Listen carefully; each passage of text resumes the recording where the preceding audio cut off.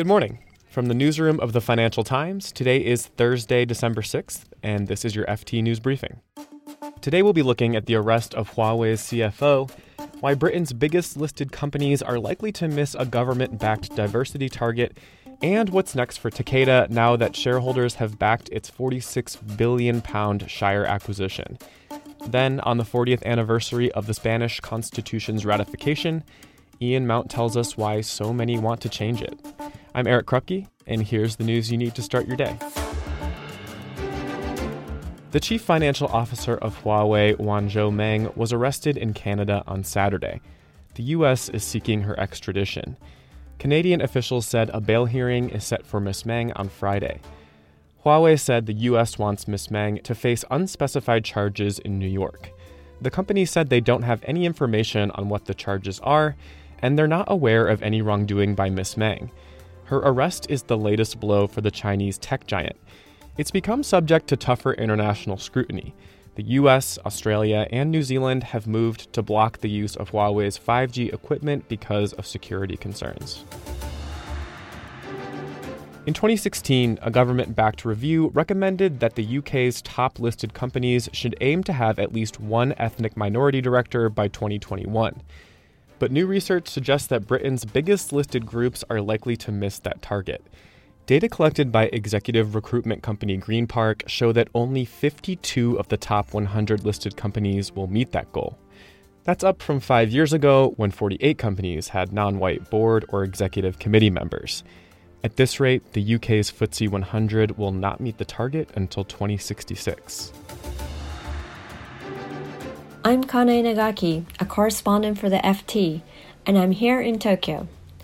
It was a big day for Takeda and its chief executive Christoph Weber. Japan's biggest drug maker received the much-awaited shareholder approval to finance its £46 billion takeover of Shire.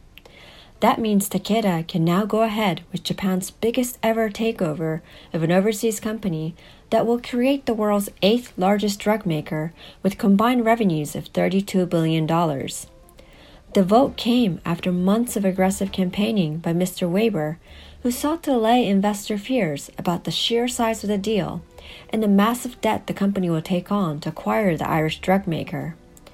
The deal will significantly increase Takeda's exposure to the U.S., where it hopes to generate about half of its revenue after buying Shire. The bigger challenge for Mr. Weber, though, is to successfully integrate Shire with what has long been a very traditional Japanese company. And here's something you might want to know more about. This is a video from Spain's Ministry of Foreign Affairs. It was released to celebrate the 40th anniversary of Spain's constitution, which is today. But not everyone is happy with the document. Spaniards on the right and the left are calling for reform. Ian Mount is here to tell us why that might be so difficult and where the problems started. The Constitution was written, or at least passed, in 1978, right after the death of dictator Francisco Franco. The sort of founding fathers, if you will, of modern Spain wanted to create a unifying document for a country that had gone through a very contentious republic, a bloody civil war, and then a 4-decade dictatorship. The document made at least a nod to recognizing that Spain was not homogenous. You know, the people in the Basque Country and Catalonia and Galicia had different languages and often different ideas of what Spain was and what it meant to be Spanish. Spain was made up of a variety of different smaller kingdoms or regions or whatnot. And unlike in other countries, it was never normalized. Not everyone was sort of brought into the same idea of being Spanish, the same language, the same education system, and so on and so forth. So these regions, while they were part of Spain and while they were, the people were Spanish, they were also simultaneously Basque or Catalan or Galician, and often had a basic level of their own history.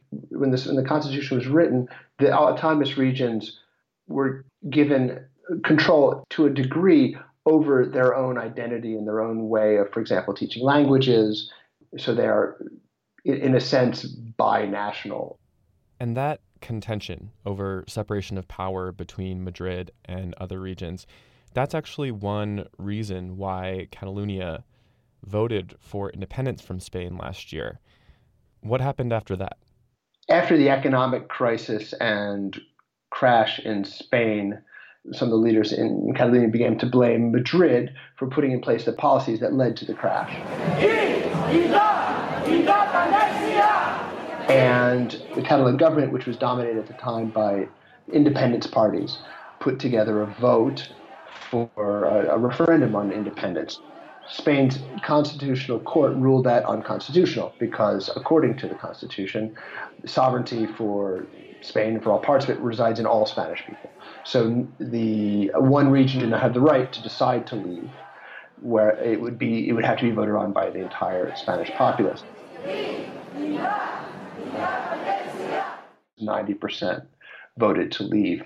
The independence leaders declared independence, and at that point, the government of Madrid used actually one of the articles in the Constitution, the now famous 155, which allows the central government to intervene in a region that is an autonomous region that is acting against the constitutional norms, and took over. I have dissolved the Catalonian parliament, and on 21st December there will be autonomic elections for that autonomic community. And now some political parties are actually calling for constitutional reform. Who are the parties, and what exactly do they want to reform? The left-wing Podemos party has been looking for a fairly deep reform with the new constitution that recognizes more sort of workers' rights and things like that, but also recognizes what you might call a multinational state, a sort of nation of nations. The socialists want a smaller reform, but also some sort of articulation of the rights of people for labor rights, healthcare rights, and things like that, and a more federal system that better delineates the powers that each autonomous region has. The parties to the right of the center, sort of the center right, the Partido Popular, the People's Party, and Ciudadanos, or Citizens, are looking for less changes. Ciudadanos is looking for ways to modernize or update labor laws and things like that. And now there's a new far-right party called Vox, and they basically want to throw out the entire autonomous region package and have the country ruled very centrally from Madrid, with just sort of administrative work going out in the autonomous regions, but no political decisions being made there. And why is reforming the Constitution so difficult? Well, one, because those five parties don't agree on anything, but also because you used to have two parties that didn't agree with each other, and now you have five. So, and when they were two parties, they couldn't come to agreements to make anything more than the slightest changes to the Constitution. And another issue is that there's some fear among the older, more traditional parties that once you open up this box, it becomes a kind of referendum on Spain as a whole. You can read more on all of these stories at FT.com. Today we'll be following as OPEC meets to discuss their output. The oil price cartel is expected to defy U.S. President Trump and cut production. This has been your daily FT News Briefing. Make sure you check back tomorrow for all the latest business news.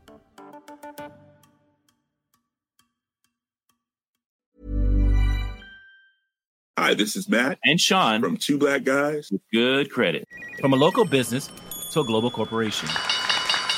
Partnering with Bank of America gives your operation access to exclusive digital tools, award-winning insights, and business solutions so powerful you'll make every move matter. Visit bankofamerica.com/banking for business to learn more. What would you like the power to do? Bank of America, N.A., copyright 2024. Step onto the legendary clay courts of Roland Garros, where the world's best players battle it out at the French Open for a chance to win a Grand Slam title. Tennis Channel Plus is your place to watch. Stream every court from your phone or smart TV live in HD. See the action unfold as legends fight for glory and new rivalries emerge. Daily live coverage begins Monday, May 20th, with match replays on demand so you never miss a moment. From the first serve to the final point, Roland Garros promises unforgettable moments and new chapters in tennis history. Stream now with Tennis Channel Plus to be there when it happens.